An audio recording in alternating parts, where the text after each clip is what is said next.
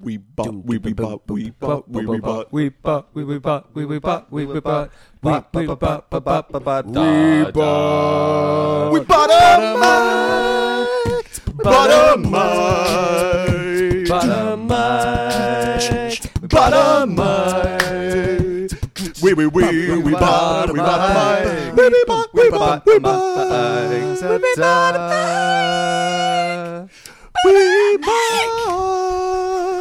We bought. I don't know if that's where we want to go. I don't know what that Ops on the radar. We bought a mic. Ooh, shit. Hello. Welcome to the show, Oh, guys. jeez. Well, this All right. usually happens. We just start doing it. We're like, hey, we could just do something like this, and then we just do it, and then we're starting. And then Eris has been recording this whole time. Yeah. Welcome to We Bought a Mic, and that's why everyone loves us. You know, Anytime. It's just- episode 24. I am Ernest Calderon. I am Hunter Mobley. all right, I'm at I'm Kugler Drew Dietzen. And joining us back again, making his return, is Mr. Harry Sayer. Back. I'm glad to be here. Hell yeah. Hell yeah. We are talking Kugler today. We're discussing two of his films. One about a boxer, one about a young boy, and then one about some sort of feline creature. So Is that how you would describe Fruitvale Station? It's a story about a young boy. It's a coming of age story. by two, do you mean three? Oh yeah, yeah. Okay. Yeah. See, like, no, he's for gonna say it. me, Black Panther is more of like a Disney product. It's not a Kugler film. We're doing all right. That's fucked up. But this is going to be a Kugler heavy ep. But we have a couple other things that we want to get to. So first, a little bit of news. We have Ryan Murphy being offered and accepting a $300 million deal from Netflix. His Fox contract is over. $300 million. $300 million. That's money. fucking crazy. And it's probably money well spent because he's just about the biggest name you could draw for producing television right now. And he does... Netflix is trying to do everything. He does everything. He's done like... Everything he's done, it's been completely varied and different, and it's been a cultural phenomenon. Like he... Oh, yeah. Even kind- if it varies in quality, Yeah. it's always like... Exactly. Netflix doesn't really care how critics feel all the time. Like Glee was like the biggest thing in the world when it came out, whether or not critics liked it. And then now he puts out like prestige products like they're nothing. Like he's shown that he can do a lot of different Kind shit. of a one-man content farm in a lot of ways. Exactly. He's always doing something. Yeah, new. and he's been a Fox fuckboy for a long time, but then he wasn't a fan of... I read he wasn't a fan of their whole Disney transition. Yeah. I think that's what did it. Yeah, because Yeah. he had been quoted in the past as being like, I'm gonna get buried on the lot at Fox when I die. So he must have really not liked what they were doing, and Netflix was like, hey, do you want like way too much money? Well, I mean, I'm excited for it because now with Netflix, that means that he can take more risks on things. Because the problem is now, like, I mean, he was working on FX before, but now he's making that show for Fox right now. I'm blanking on the name of it. 911. 911. I knew it was something like Lonely. Yeah, call me sometime. Yeah, that. Is that the one with Angela Bassett? Is that the... Yeah, she's Yeah. like a hard-ass cop. Yeah, but Oh, I knew boy. he was making that now, and I always was kind of wondering, okay, like, what's the whole point of this if they're getting sold to Disney? Because they've been talking about a deal far before it got broke to the media and everything else. They've been kind of working out the semantics. Specifically with Netflix. No. I was talking about Disney and Fox before right, their right, deal right. came about. So I didn't really understand what the point of making this huge budget show on Fox was if it's eventually just going to be like, oh, yeah, now you can catch it on your Disney streaming service. Yeah. So, like, I didn't really understand that. So it makes sense that he's kind of looking for a way out. But Netflix also, you can take more risks. You can have, like, blood and more risque things that you can't show on network TV. Well, see, I think that we have to keep in mind that this deal isn't going to go into effect for at least 2 years, year and a half at the very like shortest amount of time. So shows like American Crime Story, American Horror Story, like they're going to keep going. They're not ending anytime soon. Hooray. So we may start to see Ryan Murphy Netflix content soon, but he's still going to be working with Fox. Yeah. Yeah. That's a good point. This is a big loss specifically for FX though, because he's been giving them some really prestige stuff. And it's really kind of, they've been making a name for themselves, not completely because of him, but he was adding a lot to their content list. He kickstarted a lot of their programming back, like, what was it, 2010? Was that when American Horror Story started? Yeah, Or- exactly. Yeah, Like, that FX sounds right. really 10 years ago, FX really wasn't shit. Like they really were kind of a rerun in a movie channel. Like growing up my whole life, and then American Horror Story was the one that gave them the money. Kind of like AMC with Breaking Bad, where it's like, okay, now we have some programming money.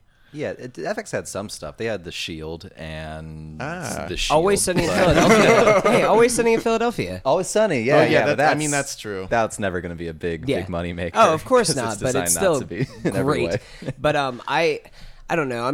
I hope that this means that we'll get better content, because Ryan Murphy, for me, a lot of his stuff is very hit or miss.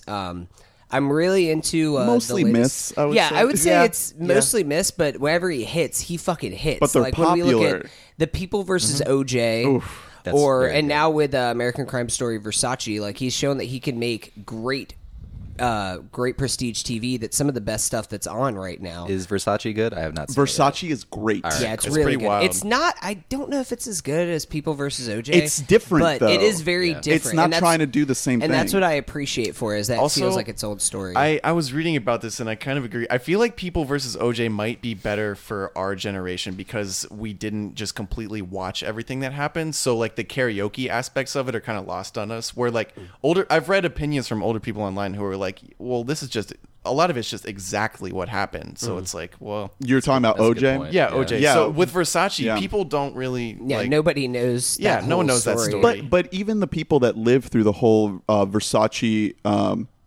this Andrew Cunanan Yeah. guy murder spree, like they're watching the show. A lot of them are kind of obsessing over how much of this is actually That's the true. thing. And- but to us, it's like, I don't care. Well, I also think I haven't seen OJ to my great regret, but I would venture to guess that they are fictionalizing a lot more in Versace than they even can in OJ, because everything in OJ was written Yep. down by a literal court reporter. yeah.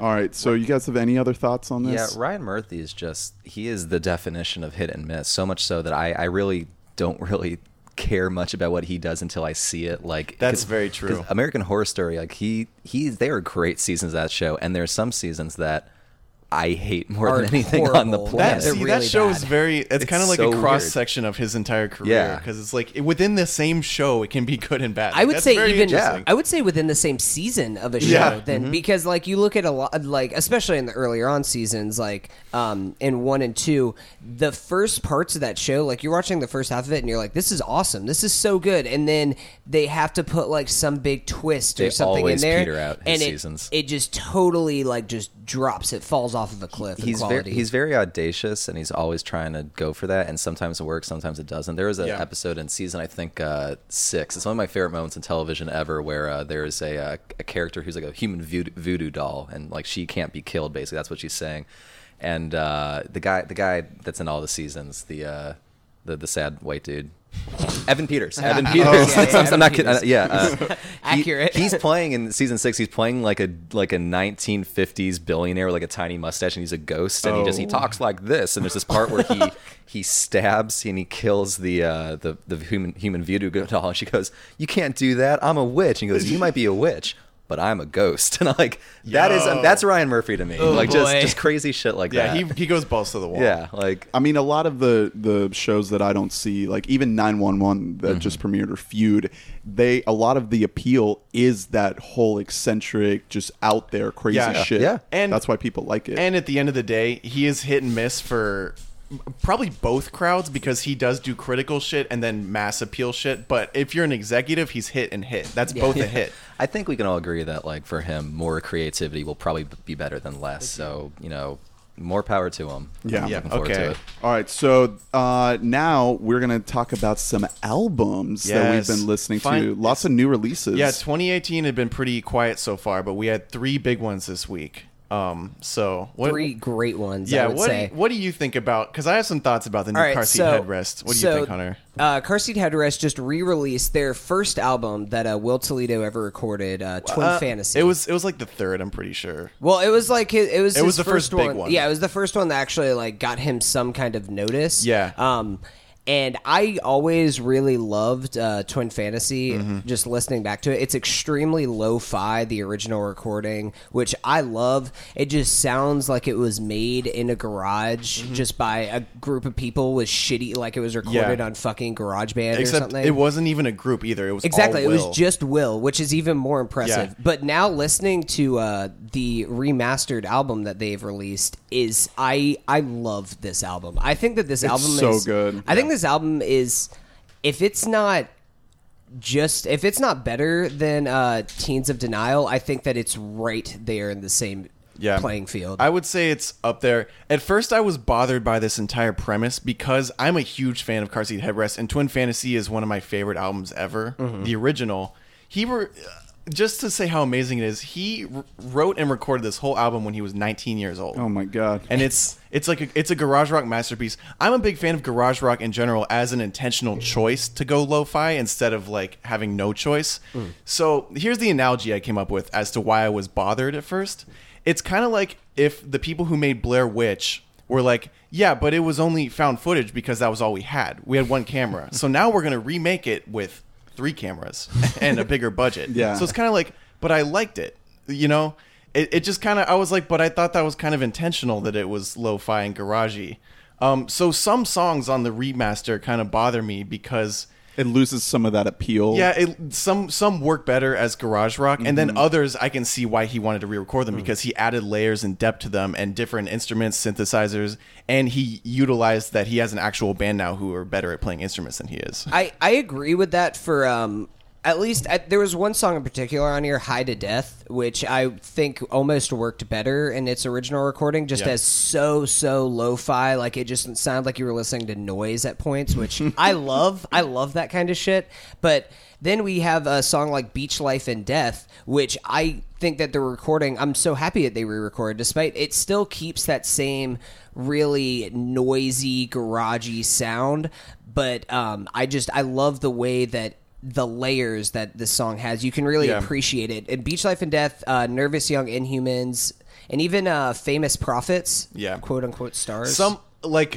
I think that this album goes higher than the original Twin Fantasy, but also the lows are kind of lower.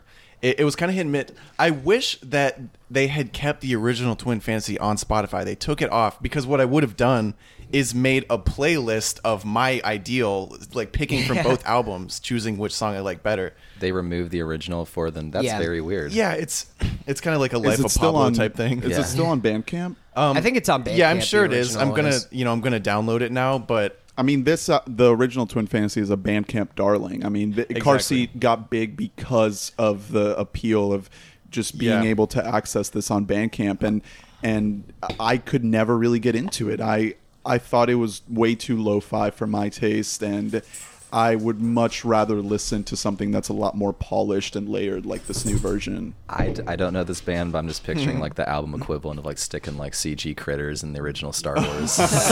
Just No, I very weird. recommend you check out Car Seat Headrest, because if you're into just kind of like, I don't want to say whiny, but like just very emotional sort of honest. He's an emotional baby boy. Modern punk. Yeah. It's like an evolution of punk that's very in tune with your emotions. I would say one thing I will say about this album is I don't know if it's the best jumping off point for the band. I feel like Teens of Denial. Yeah, like definitely if I was gonna like be like, hey, you should check out Car Seat Headrest, I would show you Teens of Denial first. Yeah. And if you got into that, then I would show you Twin Fantasy. yeah, Teens Just of because- Denial. It's their first album with an entire band. Will Toledo, since 2010 or so, has been recording albums all on his own. He recorded about 12 albums. So he's crazy. And there were years where he would come out with like 4 albums easily. So then he got an actual band. In 2015, he releases Teens of Style, which is taking what he did now. He took a bunch of old songs from old albums and re-recorded them with the band.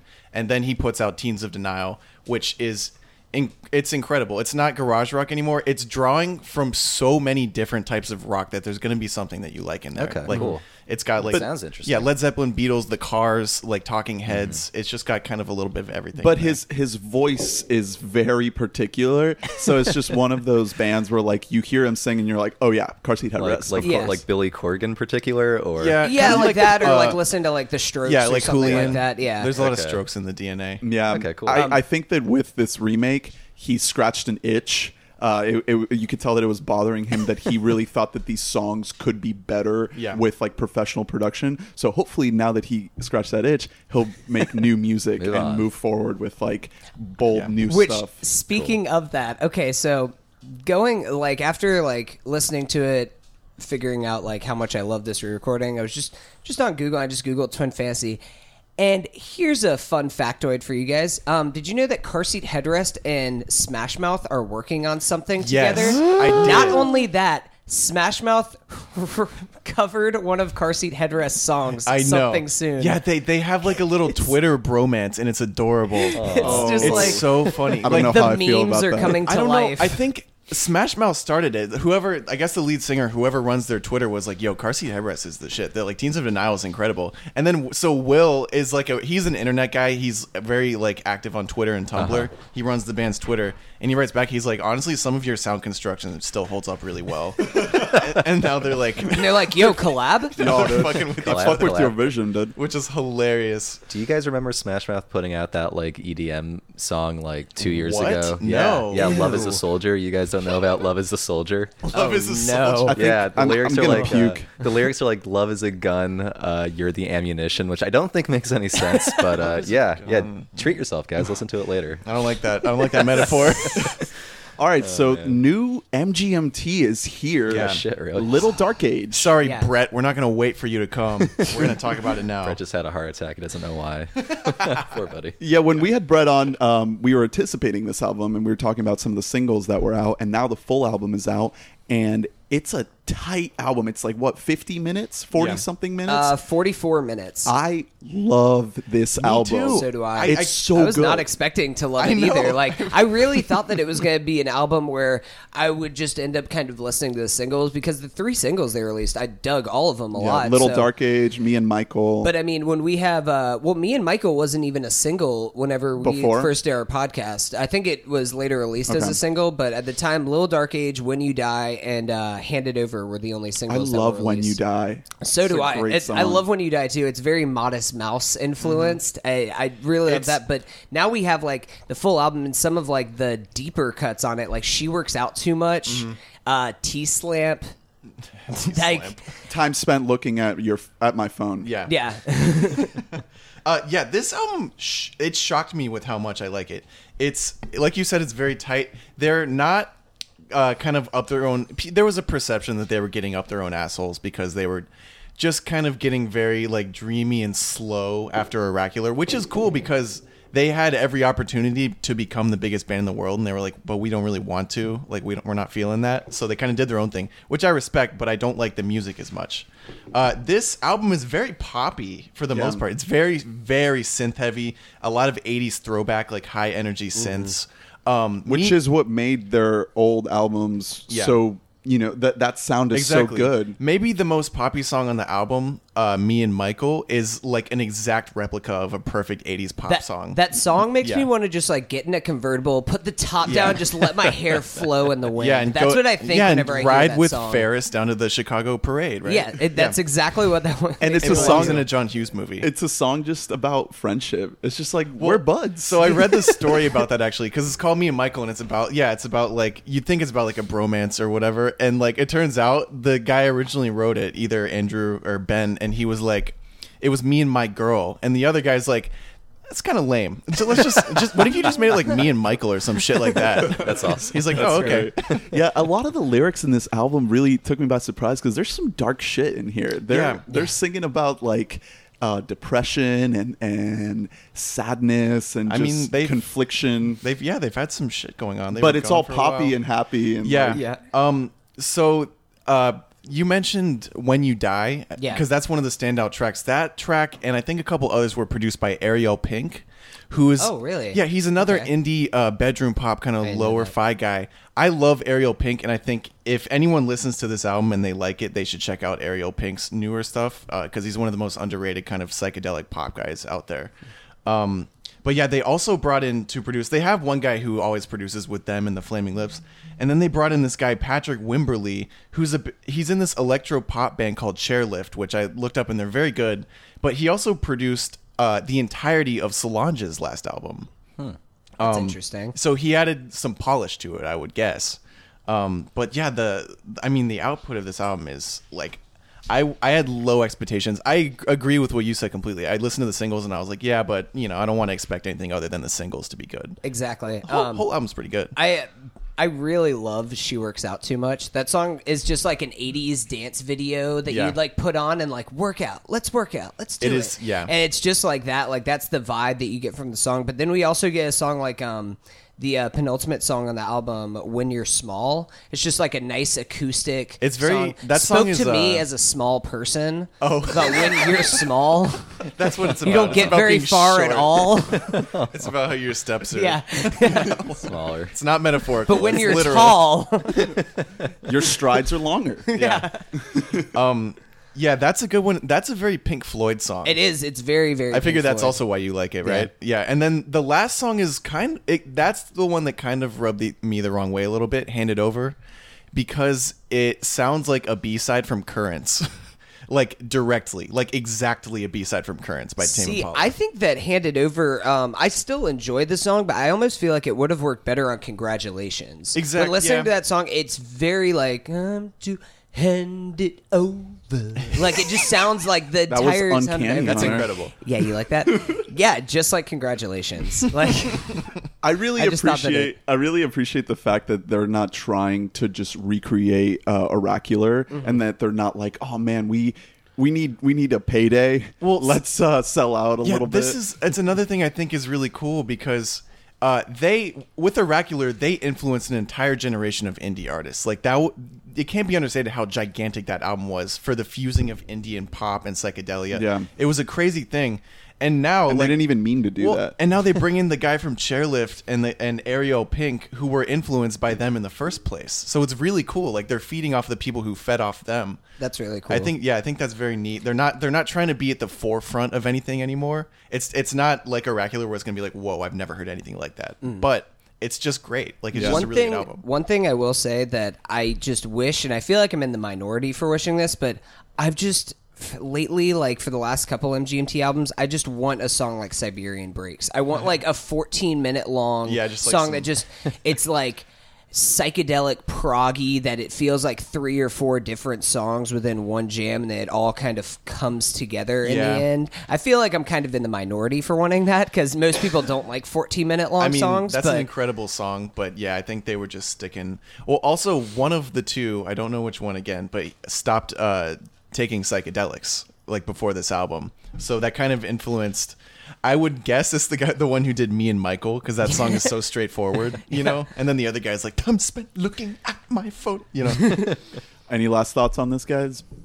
No, I definitely recommend it, especially if you're a fan of older MGMT stuff. Like we talked about in the last podcast, I was not a fan at all of their self-titled album, so this feels like a really good return to form for them. Yeah, and it kind of lets you know that, hey, they're not dead. They're still around. They're going to keep making music. Hey, If Remember- anything, we remember now us? know they're not dead. All right.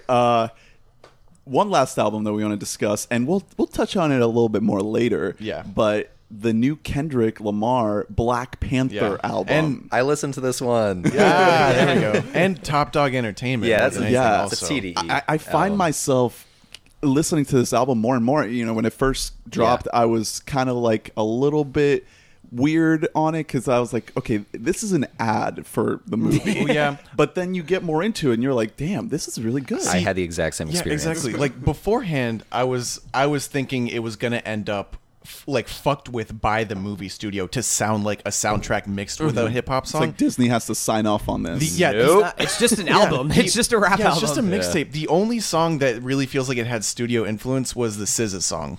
That sounds like it was made for the credits. Which one was that? All the stars. It's the one that plays at the It end. that how does, you but say like it? I think that that's one of the highlights on the whole album. It's for good, me. but it Still very definitely good. sounds movie. The funny part was my little brother. He texted me. He's like, "Oh man, I'm gonna try to figure out what's gonna happen in the movie by the album." Like, good luck, dude. I don't think you're gonna get very far, but good luck. No, yeah, it's All very hail King standalone. Killmonger. It's not. Yeah, they don't really drop character names or shit except for Black Panther like twice. But Yeah. other than that, it's just like a really good hip hop mixtape. It's not like the fucking Suicide Squad soundtrack where the collabs don't make any sense.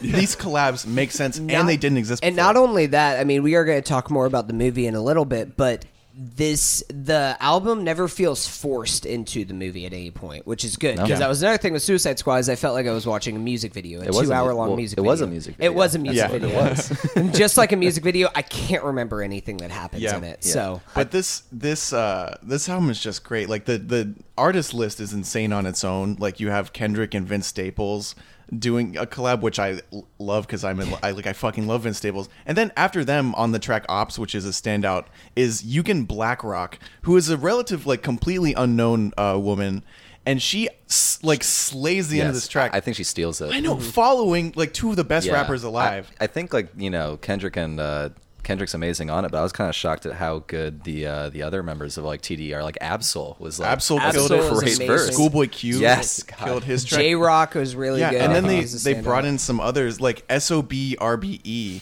Is Is that for it's- paramedics or Yeah, paramedic. yeah, it's a Yeah. hip hop collective from California, and they kill it. They're I mean they have some credit, like they have a lot more plays than Eugen Blackrock, that's for sure. But Yeah, but I think Paramedic is actually one of the highlights I of the agree. album. I I really really, like I that song. like the singles a lot. If anything, I almost think King's Dead is one of the weaker tracks on the album. 'Cause If of anything, Future. it's just like yeah, that's it. Yeah, that's the part. I actually like that. I part. like- if you I keep like listening King's to Dead, it, it but grows on Yeah, you. I but got it. No, I it's know. weird. But the thing is I just like so many other songs are just standouts for me. Bloody Waters. I'm a Yeah. huge Anderson .Paak fan. Yeah, like I just that's very love cool. Anderson .Paak's voice so much. And then Redemption, Zachariah. I also am a big fan of. see, I'm not. Really? I did a quick winners Okay. and losers list of this album. He reminds me of back when Jay-Z was trying to push Mr. Hudson as a solo artist, and it's like, no, dude, sing the hooks. Like his Okay. voice always sounds like it took like 20 people to produce it to make it sound good. I don't know. It's just something about it is just kind of catchy to me. Then I really like this song Redemption. Of course, Paramedic is definitely one of the biggest bangers on the album, along with Yeah. X. X X is great. That's a gym song right there. Interesting Exactly. thing, I liked Ops, but I didn't really like love Ops until seeing Black Panther, and then seeing it. Yes. Now I listen to Ops and I like picture the scene in which Yeah. that takes place, Great and I'm like, scene. wow, this is awesome. And I think it makes that scene. I think it makes it the best scene in the And movie in a lot of ways. I think you're right. Yeah. Yeah. Yeah, That's one of my favorites. I think "Pray for Me" might be my favorite song on the album, just Mm. because I love The Weeknd, I love Kendrick, and them coming together is like a perfect meshing. Like Mm-hmm. just have The Weeknd just singing his bars and the choruses, and I have Kendrick come in there and just lay down just a dope verse. It's a perfect collab. Yeah, I also so my other winners. Tell me if you agree. Khalid. Yeah. I love. Oh, that I dude's love voice. Khalid, That too, guy is one yeah. of the best voices, like one of the freshest new guys coming out right now. And his track with Sway Lee. The Ways. That is such a good little pop song in the middle of this like really hard hip hop mixtape for the most part, and it fucking kills. James Blake, aka Yes. the Martin Freeman of this mixtape. oh, Marty. Yeah, That's great. and then I had SOB RBE just because Yeah. now they have they're on this song on Black Panther soundtrack with Kendrick doing their hook. That's Yeah. the biggest deal in the world for a hip hop group. I think the nicest thing about this album is just how unexpected it was as a collaboration. Like it feels like the people you don't see coming are the best parts of it. Yeah, which is exactly. Very That's nice. It's very cool. Disney and Marvel didn't have to put this together, yeah. but the fact No, they that did they not. reached out to Kendrick and his team Yeah. and Yeah. TDE to That's do so it, cool. and that they delivered in such a way, because like I mentioned earlier, Disney signed off on this. I can't believe that. I want to know how this meeting happened where they were like, no, it's separate. Like, it's not going to be mixed in, and someone at Disney was smart enough to approve it. I assume they just didn't put any of the parts with the hard fucks or the other words in the movie. Yeah, exactly. And then they just kind of. But I still can't think of anything else that's been done like I this. feel like this has to. I No, mean, it has to be me very neither. Coogler. Like Coogler had Has to be to the be. one to Yeah. go for his The too. Because Coog. also Coogler's from Oakland, just like Kendrick. Like Yeah. he, you know that they are like big fans of each other's work Yeah. and everything. So I'm sure that they talk and they reached out to each other. Just quickly, did you have any other losers? Because I have a couple Yes. of losers on here. Okay, well, Zachary, or is it Zachary? I don't know. I say Zachary. I could be totally wrong. I'm just- I don't know. Zakari. I'm not. Yeah, that exactly. My other losers were Slim Jimmy, the other guy in Ray Sremmurd. Because where are you? He never gets the features. It's always Sway Lee. And then Isaiah Rashad. Where's he at? He's Yeah, in Top Dog, and he's not I on this. wish and that he's one of my Isaiah favorite Rashad Top wasn't Dog there. guys. I was wondering the whole mixtape. Another thing, I'm just not a fan of him in general, but I really like his verse didn't really do anything for me on the song Big Shot. It was Travis Scott. Yeah. I'm just Yeah. not a Travis Scott fan. I like him more as a producer. Yeah, he's better. He can produce some good tracks, but I just don't really like his voice at all. His hooks never really do anything for me. I think Absol is the Ryan Murphy of hip hop, so I'm glad we got some good Absol on this. Hey, That's the Absol. hottest take I've ever heard. Oh my God. my whole life. I really like some of his stuff. I really Absol don't is like actually. others. I really like Absol's because he's very like jazzy with a lot of his raps and stuff. Like Yeah, but then he's also Kendrick's- like, "Let me put my mouth where you potty, boo." yeah. Never forget that one. like on Kendrick's first album, Section 80, Absol as an outro that sounds like something off of To Pimp a Butterfly. Like it's just like very jazzy and like in your face, bang bang. And I really that was the first time that I really listened to Absol, and I was like, oh damn, wow. Yeah, I just kind of like a final thought on this album. I think it was an absolutely genius move on all parts Yeah. to put this together. Brilliant. And I Good job, think, Mickey Mouse. Yeah, I think that I like think this is more Coogler than yeah, but like a Marvel film, like the stuff that Disney is putting all their money into, this album appeals to pretty much anyone. Like anyone could listen to this and find at least one song that they really enjoy. And that's what these Marvel movies are all about. I don't want to like get too far ahead for Black Panther, but I definitely think that the movie in particular definitely feels the most true to the director's vision. I think like little touches like this kind of add to that. But Right. Definitely. Yeah. Without a doubt. It's Disney taking a chance on a true filmmaker with a true vision and allowing him to just do his thing. Just kind of pull back, like go make the money, like Yeah, yeah, do your thing. yeah, and it is. It's It's making bringing in the so dollars, much money. and I think part of that is due to this album. Yeah. Releasing it a week before and having the top minds in hip hop be behind it. It's just a fucking genius Just move. cool. Good on them. It's a cool marketing. All right, well, let's get to, unless you guys have any final thoughts, let's get to what we've been watching. We're just going to talk about Coogler, but I want to have a brief discussion on Black Mirror Yeah. Season 4. So have you been watching? Did you just finish season 4? Did you just watch the entire show? I just finished Season 4. I'm a big Black Mirror fan. Yeah, I was into Black Mirror like back when it was tough to watch. And Okay, it it was was just Before on- it was in the cool. UK. Yeah, back when you couldn't really find Yeah. the episodes easily. Yeah, no. I had to put locker that shit. And I think those earlier seasons are definitely better. Back when it was a Channel 4 show. And yes, to an extent. I think season 3 is actually pretty fucking weak, with the exception of like one episode. Yeah. I'd agree with that. Which- I think Yeah. 2 or 3 episodes from season 3 stand out to me.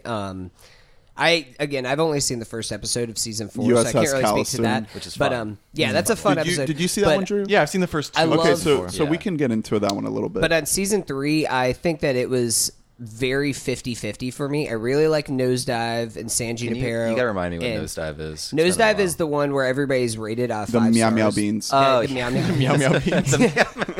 Of course, as it's well known. Community did it first. Yeah.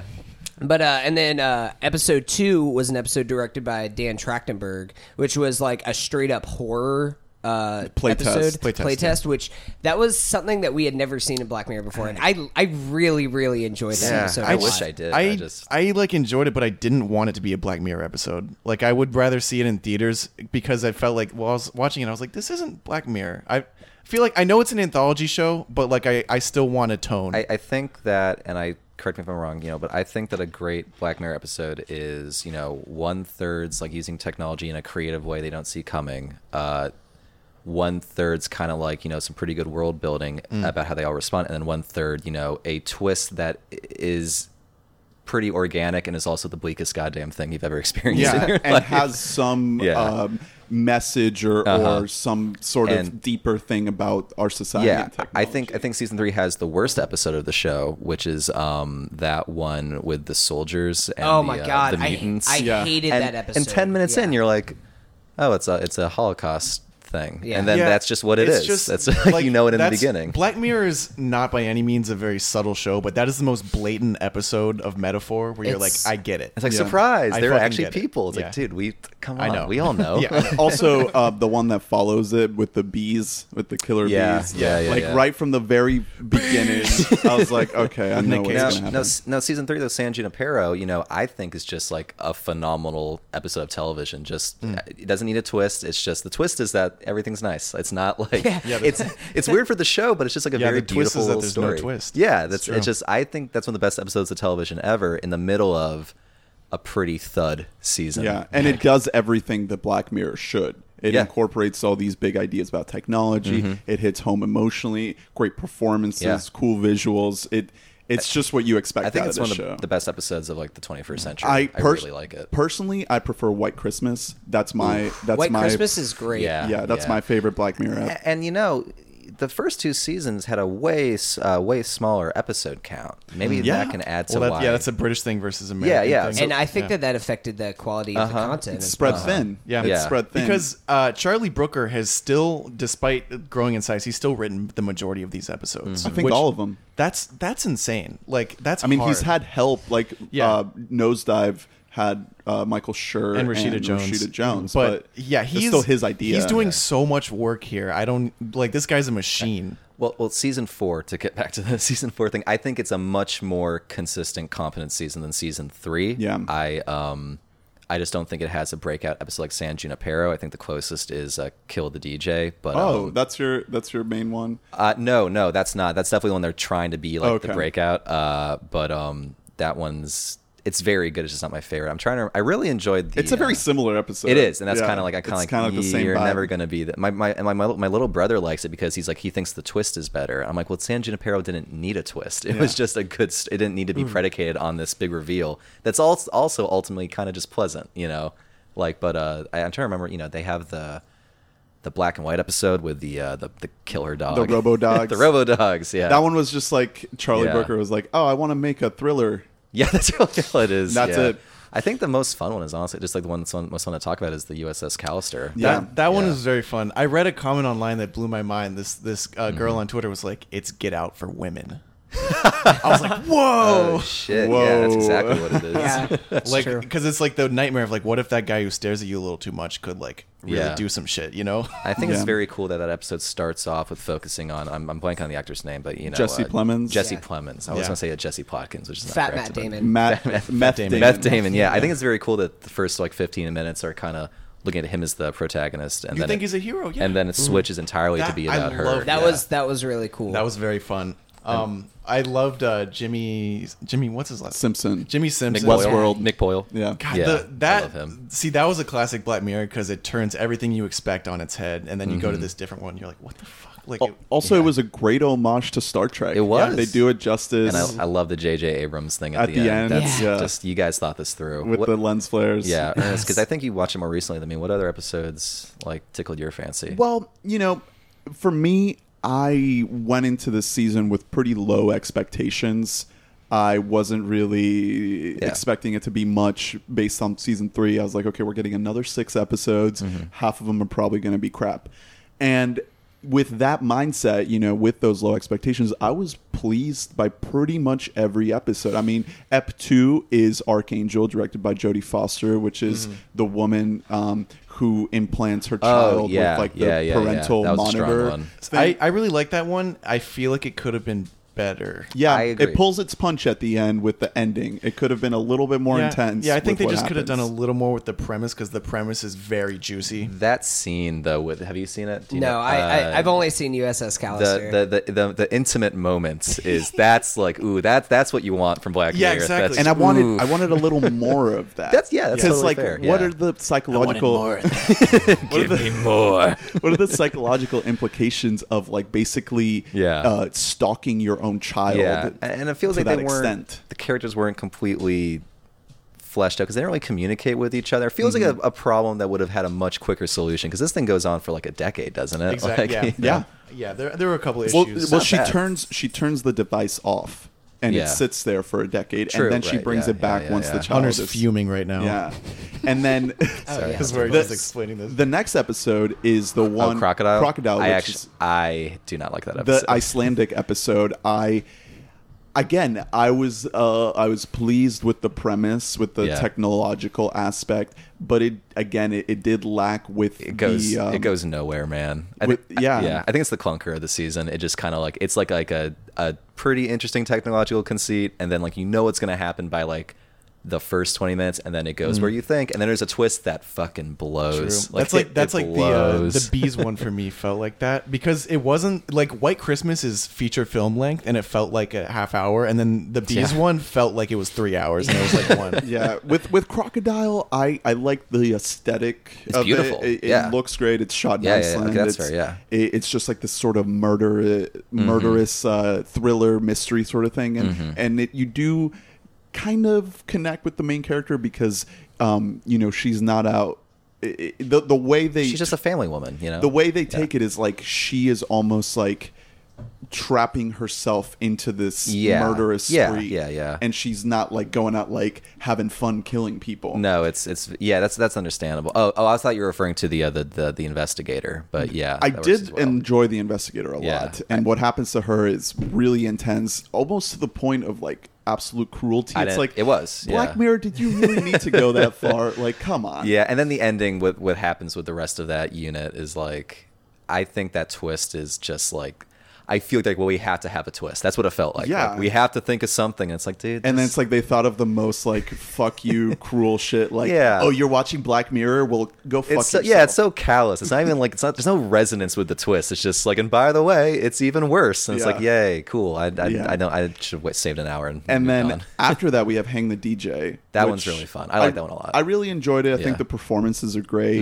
they are good looking people. In that episode. They are just you like watching them make out and do stuff. And it's more. It's one of those technological premises that like Yeah. you really think about and you're like, huh, like I like this. The twist is very sweet. It's Yeah. it's a great fuck. I wish you guys had seen it so it's so fucking sweet. Yeah, Yeah. whatever. I don't care. Yeah, you know. And then what else? What else are the there's so like, 5 yeah, I don't know. I just have one thing while. quickly. I feel like I'm probably just like a sadistic asshole for this, but like I miss I almost said Twin Peaks. I miss like Black Mirror episodes where like everything was just bleak and sad. I do too. I don't No, like. I do too. I don't like everything being a happy ending. I don't like. I watch Black Mirror to just be like upset and like just sit in silence for an hour and contemplate the future. The thing was is that it has to be like artistically awful because like the episodes, the first 2 seasons have that kind of thing going on where it's got like an emotionally resonant message. It's just it also makes you want to jump off a bridge, you know, Yeah. like the one with Daniel Kaluuya. The oh my god! I say that 15 million, Yeah, 15 cool. million. that such a good one. I actually stopped watching the show for like 2 months. Like I'm just gonna take a break. Like I don't want any more Just after fucked that. you yeah, up I mean much. his Woof. monologue at the end of that episode, you'll never forget that No, shit. no. For me, it's like you see his friend in like the porn ad, and he's just like stuck. Oh my like God. Jesus Christ. Yeah,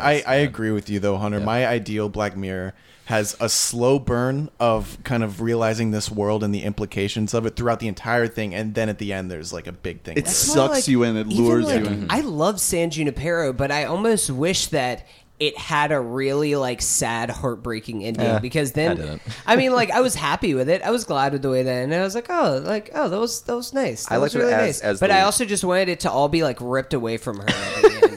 and maybe I'm just a sadistic asshole. Like maybe that's just who I am. more. Like, yeah, like the nurse just comes in and pulls the plug for no reason. And then it plays Heaven's a Place on Earth anyway.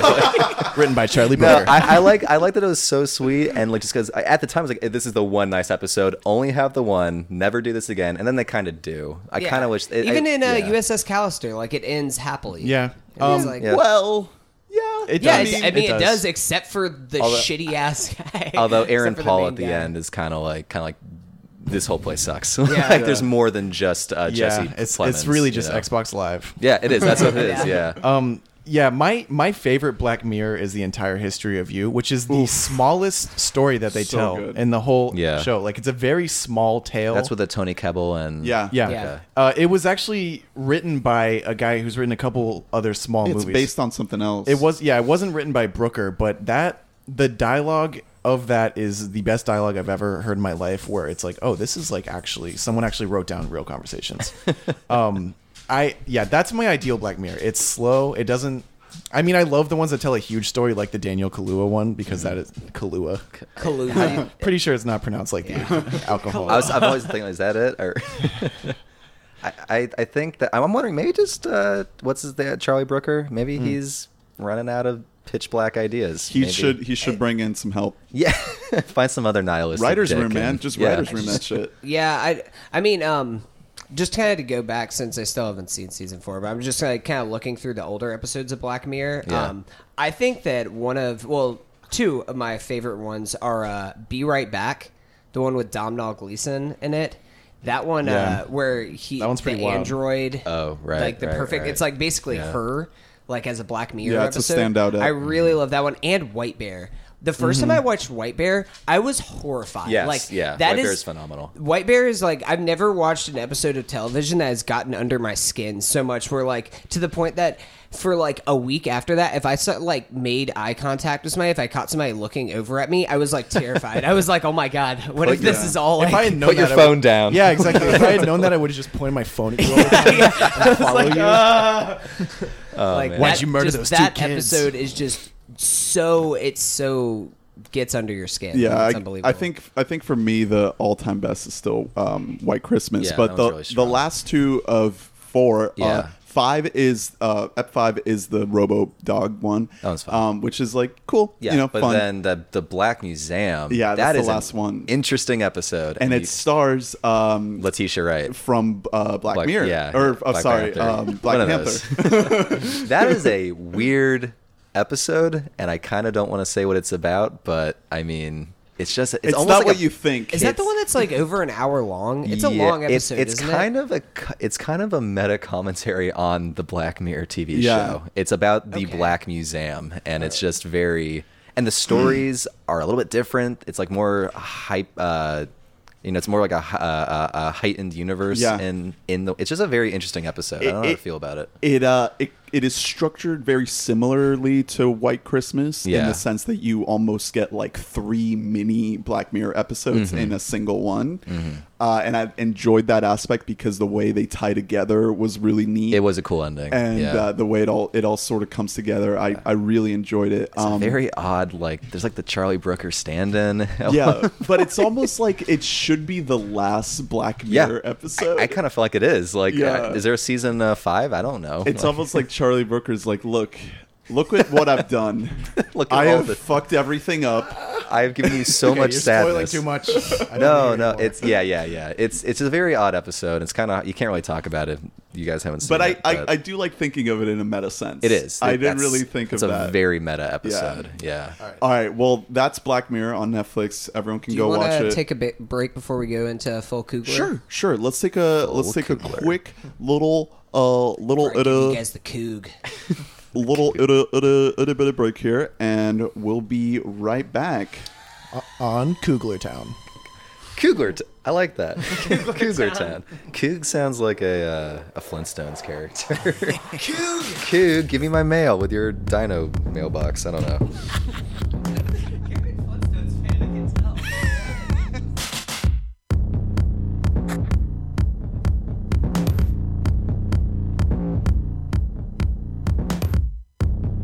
What y'all want from me? Y'all don't want money, y'all don't want from me. Y'all wanna die in the chasing things. We all gonna die and break the things.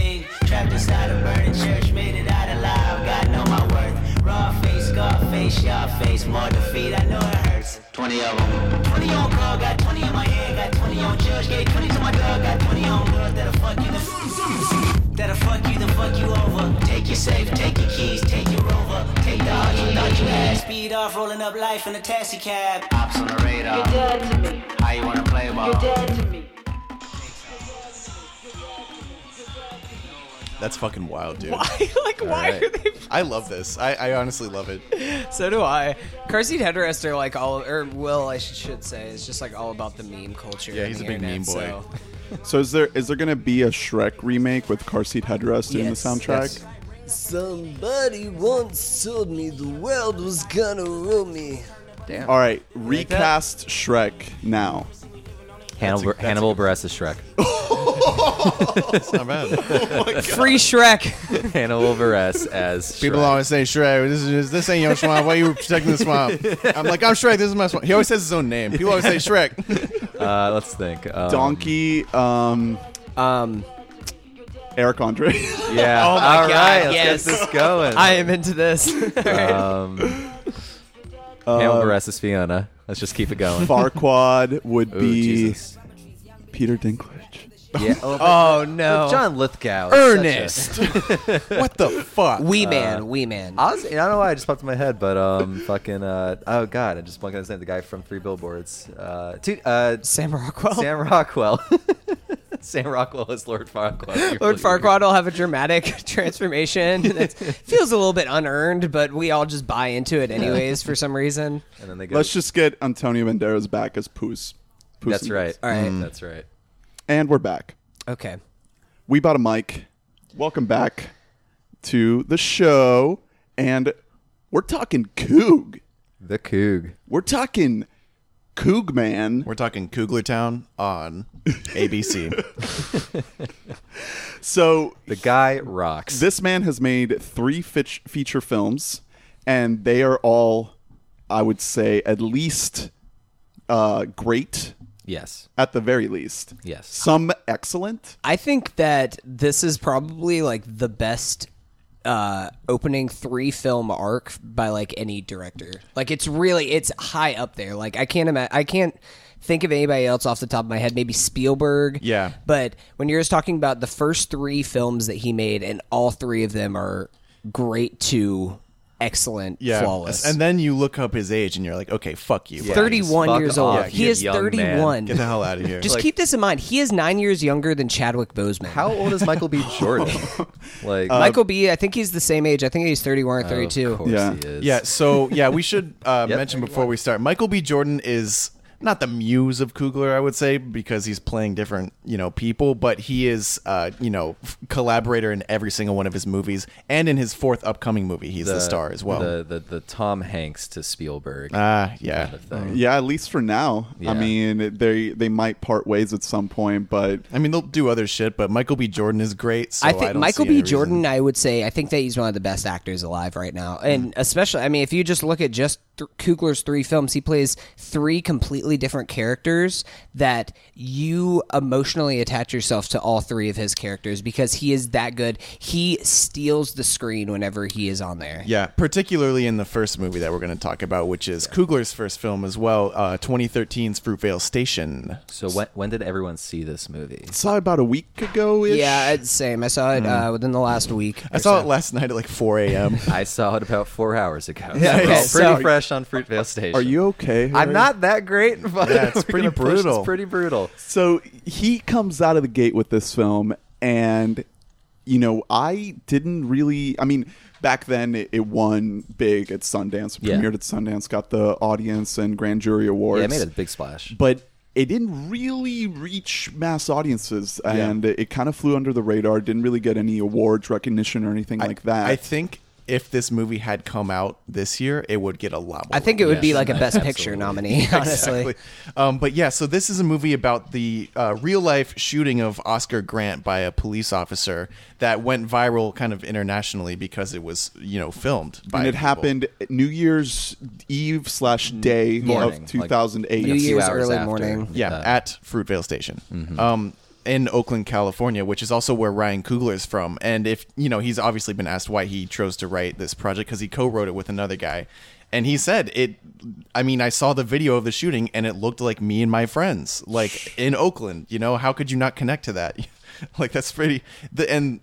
I guess we can just say, like, the very opening of the movie is just fucking brutal. It is. You actually watch the found footage from people who do that. I should say, whenever I first put this on, I didn't know what it was. Ernest just messaged and was like, because I planned on watching it before going to see Black Panther. And he was just like, you have to watch Fruitvale Station. I'm like a fucking mess after watching that. And I was like, all right, yeah, I'll put it on. And I watched it and I was like, oh, wow, like... I watched the opening thing and I was like, oh, that's like they're doing a found footage thing. Like, that's cool and everything. And then, like, just watching it and I, like, slowly, like, realized that it was a real story. Yo, this is fucking like Blair Witch, bro. I love Paranormal Activity. But, like, I honestly think this movie is, like, almost flawless. Like, it's for everything that it is. Like, I after this movie ended, I was ugly crying. Like, I was literally sobbing, like, during the credits. Like, I could not stop. I would say of the trio, this is Michael B. Jordan's best performance. I agree. I think he did an unbelievable job with this. Obviously, he had the most to do in this movie. He was the center of the movie. He was playing a very complex character, and I really liked that they didn't... Like, they did try to paint him as, like, an overall not a bad person, because that's kind of what the movie's about. It's just showing the day in this guy's life up to what happened. And so... With one flashback. Mm-hmm. Yeah, with a really, really good flashback. Really powerful flashback, too. Yeah. I think what kind of struck me the most watching it is just how much he kind of felt like a kid, Exactly. He's just a kid. He was, what, 22. 22. He has a kid and he has, a girlfriend, but he's a young man. Yeah, and he's immature. He's flawed. I love it. There are a couple scenes that it shows that he has, like, issues. He's not just like some perfect guy that got shot or whatever. Like, he's just a complex human being. So regardless of how he is, he should not have been killed. I think the tragedy of that movie is just showing that he was the way I interpret it is like a kid that was on the verge of upshifting and maturing and becoming something else, and that's the fucking heartache of the movie. Exactly. And I think maybe it has one too many, like, save the cat type moments where it's like being like, no, you're rooting for him. Yeah. Particularly the dog scene. Saves a dog. Yeah, exactly. Oh, that scene really got to me. That though. scene, yeah, I agree. That scene really affected me, like, just in a powerful way. Just because it's foreshadowing. It is, yeah. Just an innocent dog that was just fucking killed and then just left to die. I think no a problem I had. consequences. I'll be honest. This is probably the least favorite of the three movies for me, but by hairs with Black Panther. I kind of like this one and Black Panther on the same level, but I think it's just by structure what the movie is just setting up dominoes. That is the entire movie, and I feel like by nature of that, the first half is a little bit slower and less interesting. I Around agree. the dinner scene, that's when it fucking pops, and then you're in it. So that dinner scene, I caught myself during that scene because I was like, oh my God, these are actors on a set. Yeah. And I was like so in it. Yeah. Just watching these characters, like, just It's all banter so organic. and So grabbing the organic. food. And I don't want and- to take us off from Fruitvale Station, but I feel like this is, when I'm watching Fruitvale Station, it just all clicked. And I mentioned earlier that I think Ryan Coogler right now is the best world builder in current cinema. I think the locales and the settings and just the feeling he gets in all of his movies, even in an entirely fictitious one that just came out, they feel like real people. I think Creed does it the best, but I think this one is also phenomenal with, like, the when they go up that subway and you just see the long take with all the people in the streets and just people talking to each other. I think there's nothing like it right now. It's so good. My feeling toward this film is, I like Hunter. I went into it sort of casually, and I knew the basic premise, but I didn't expect it to be so emotionally visceral. So towards the beginning, I was a little bit disengaged. I was like, okay, just putting on this little movie. It's fine. It's cool. And then as the movie goes on, I'm like, holy crap, like, this is something else entirely. And the drama of the film is directly linked to knowing the outcome of this boy's and fate. I think that makes it a little bit like it kind of feels like table setting in the beginning, you're a little bit less engaged, but then when it finally gets time for the dominoes to start falling, that becomes its strength. Yeah. I feel exactly the same. Where in the beginning I was like, well, I know what happens, but then like midway through when like they're driving in the car and they're deliberating, he's like, let's just call it a night. I'm like, oh, they're gonna call it a night. Yeah. Yeah, thank God, you root for it, like I hoping- almost Yeah. forgot because it was doing such a good Yes, job of yes. suspending disbelief. same You're almost like trying to trick yourself into thinking that he's gonna live somehow. maybe they called it a night. I don't know. I love this one scene where they finally all meet up and they're all just like in the subway station and they're drinking and then they all start hopping the subway gates. Yeah, and yeah, that's yeah. just like just a bunch of just kids having fun. You know, it just is a Yeah. very quiet, great moment to show Exactly. that. Very, very organic. The dinner scene particularly is also, it's one of the most organic scenes I've ever seen. It reminds me so much of that weird Duplass sci-fi horror movie that just takes place in the house. The one I love. No, with the split realities. Oh, that's not Duplass. Well, he's in it. Yeah. No, he's not. Fuck. Is he? No, I don't think he I is. feel like he was involved in some capacity, but The anyway, Coherence. That's- Coherence, Coherence, yeah, where yeah, okay. that movie was actually like straight improvised most Yeah. of it, and so that's why it feels like that. But this, I guess it was, but like it feels so real. I mean, we got to give credit to Coogler for writing Yeah. the screenplay. He wrote and directed Yeah, it, and he's in it. He's been doing that Yeah. for all of his movies, He's- hasn't he? where is he? He's the friend who's behind the counter at the deli. No That's shit. Coogler. That's cool. I didn't know that. I didn't realize that. I knew his brother is in it. Keenan Coogler. Really? Yeah, Keenan Coogler. Kato is the character he plays. I'm guessing just like one of the friends. But to your point about table setting being felt in the beginning of the movie, I almost feel like I don't want to knock her performance too much, but I kind of I think that Melanie Diaz, who plays his girlfriend, it's hard because I don't think she gave a bad performance, but she doesn't quite go fist punch for punch, if you will, with Michael B. Jordan's characters in those scenes. So Yeah, it almost yeah, I agree feels with like that. she's underacting in those scenes. But at the same note, I think Ariana Neal, who plays Tatiana, his daughter, is amazing. Like, I loved her performance, and Yeah, she was so especially at the very end Yes. of the movie where we have that moment between Tatiana and her mom, where they're sitting there in the shower and she asks, "Where is Daddy?" Oh, that's the very That's- final. Oh my god, that was the scene that just destroyed me. Just because, and what hurts so much is that this is something that's happening. This is real. That people have to go home and like have to tell their children what happened not. to their father, or not. Yeah, We don't. Yeah. Does anyone feel that maybe they should have stopped the movie there and not have shown kind of the more standard sort of what happens The after? afterward things. Yeah. So- I didn't hate it, but I was wondering maybe if it had been stronger if they had just left it at that blank screen because that was so powerful. Well, they would have had to, because the movie is incredibly short already, so they would have had to fill earlier stuff with yeah. more It's stuff. it's less Yeah, than yeah, that's it's a an good hour and 25 minutes. Yeah. so okay. It's very tight. So I kind of, I was thinking that when I was watching it, but then I was like, well, they really couldn't have unless they put more scenes in. I didn't hate it by any means, but I definitely it kind of felt more of like a beginner like filmmaker decision to kind of put like the words on the screen showing you what happened. Yeah. You know? That's God. that's kind of a pet peeve for me in general, though. That's still pissed me off though when it's like, oh yeah, he served 11 months. yeah. I know. It's just. Yeah. And I think that was the whole point. It was just to make you Yeah. angry But- and show you like really there was no real justice served here. Are we essentially just spoiling now or what? Like, Yeah, I what's- mean, I mean, this is a true story. So Yeah. like Oscar Grant. But I was like, going to this get is into something that a really happened. specific. Well, let's give some little thoughts before we go into Yeah, okay. a spoiler section. So this film is available on Netflix. You can go watch it right now. It's really short. Highly recommend it. I think it is an incredible movie. It's absolutely excellent. I do want to give a shout out to Octavia Spencer, who puts on a magnificent yes. performance. I want to Yes, give a shout out yes. to Octavia Spencer's giant eyes. yeah. big soulful eyes. I wasn't really about her character at first, Yeah. but she is the scene that is a flashback.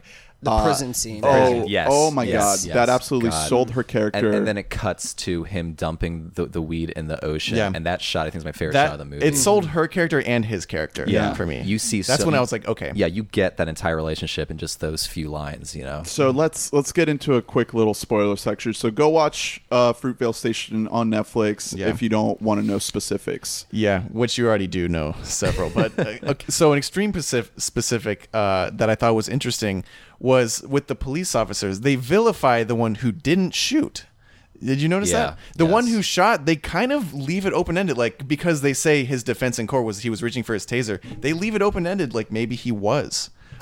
They don't choose to just be like, he's the cop that's like, hey, fuck you guys. Yeah. Like the other cop is like that. They vilify one of the officers very much. And then even he has a little bit of a human moment when He after does, the fact. but I feel like that was almost a smart move that was they a smart did move. vilify. Because, I mean, again, this is found footage stuff. And if you look on Exactly. the camera, you Yeah. can see it's not the one who's standing right over him Yeah. who shoots. It's the guy who's standing to the side It's who's not the yelling head at guy. them and everything else. Like, it's the head guy who's just the one who seems like the if you villain. had made the dick cop who's in everything as Yeah. dicks, if he had been like the person to shoot him, that would just it would have It's too felt easy. cartoonish Right. in Yeah, a way. it's just too- It wasn't like it wouldn't be honest, Yeah, and it's just like the sad guy. You're like, no, he wouldn't. But then he did. This happens all the fucking time. Exactly. And I think just making it just so nondescript and just matter of fact makes Yeah, it and way then stronger. and then they talk to each other for a minute. He's like, "What happened, man?" And Yeah. he's just like, "I don't know." yeah, For the little amount of screen time that those two guys got, I really enjoyed their you performances. get a lot out of them. Yeah, because you get the idea that they are. It's a combination of two things. I read it. One of them is mainly the bigger guy, the bald guy. Keeney. I don't know his name, He is feeling that power that cops. I mean, is he even a cop? He's like a security officer. Well, he's a BART cop, so he is a Okay. cop, but he's specifically a cop for this subway. But a lot of these guys, like, they just feel this power. You know, they're like, I can push you around because no one's Yeah. going to do anything about it. I can do it. There was a moment that I found really interesting with him where he, after they stand up to talk to his partner, the shorter woman, and like he puts him down and he leans to her and he's like, are you okay? And he seems actually worried about her, and it was Yeah. a weird, almost humanizing moment. I'm still kind of chewing on. I don't really know what that's about. I mean, but- I think it's just about because he has such no screen time. It is about giving him just a bit of a human layer, Yeah, so you're not just yeah. like he's a stock character. Yeah, he's not a stock character. And that kind of brings up the other point that I was going to make, which is like these guys, mainly the smaller guy who actually shot him, like he just made a mistake, really. Like he didn't mean to shoot him.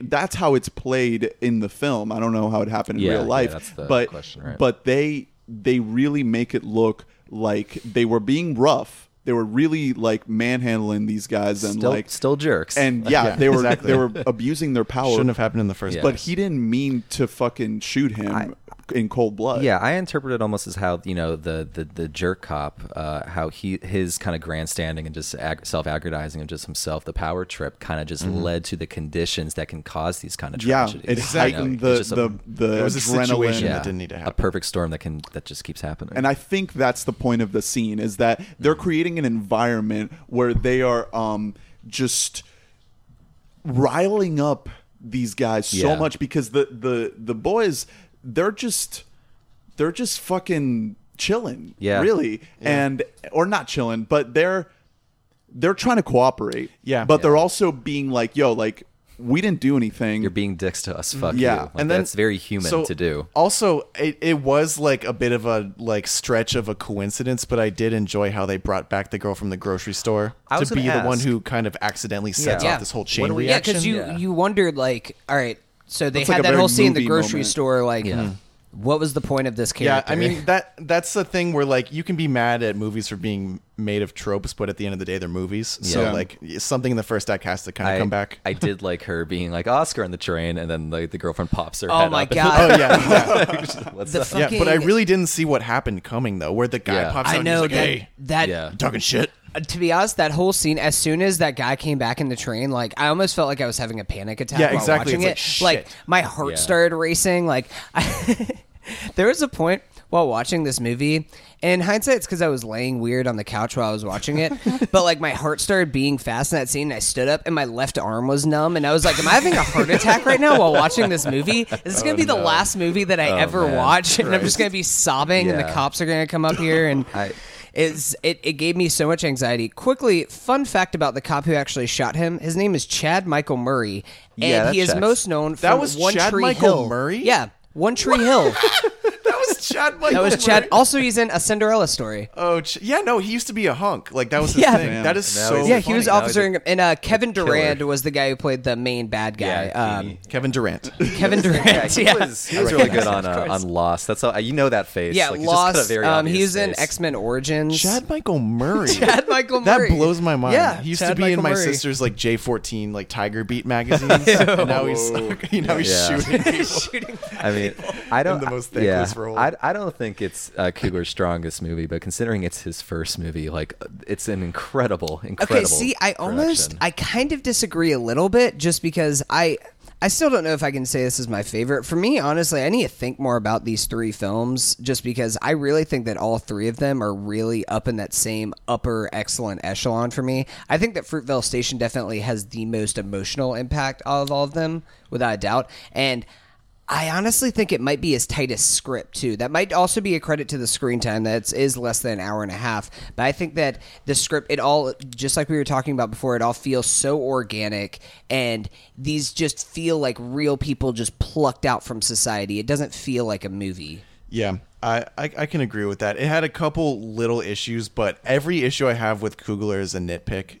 Basically, with all three of these movies, I get the sense, like after watching all three of these, particularly the first two, even was enough that it reminded me of a John Mulaney quote where he's talking about Bill Clinton, but he's like, "You can do whatever you want forever." Like you watch these two movies and you're like, "Oh, he can do any project he feels like he can execute whatever." And that's another thing that we should talk about now that we're like moving on into his other movies, is that he's made 3 movies so far that have all been totally different types of films, and 2 of them in other people's sandboxes, which I think is interesting. Right. Yes. And he's done a small emotional story, like biopic. He's revitalized a franchise that was otherwise dead. Because I don't know if you guys ever saw Rocky Balboa, but it's horrible. The last Rocky movie had come out before Creed. We're gonna have problems in the next 20 minutes. It was pretty well received. Rocky Balboa? Yeah, it's a I lovely- did not it's a- like it's a Rocky lovely Balboa little at all. movie. I did not like Rocky Balboa at all. All right, well- and then now he's going into Marvel, and I think he's doing the most dynamic Marvel movie that we've ever seen. I think he definitely. It's striking that even though he's making movies for other franchises now, he still has a very distinct voice style. Yes, his like, tone still comes through in it's- each of these and three projects. it's kind of crazy. I not to get ahead, but after Black Panther, I want him to step off and do something closer to Fruitvale Station. Yeah. I think he's proved everything he's Well, needed to prove in that front. his next movie is a lot smaller. the of a Atlanta, concept. the yes. Georgia- yeah. It's about a group of teachers in Atlanta who got arrested for racketeering.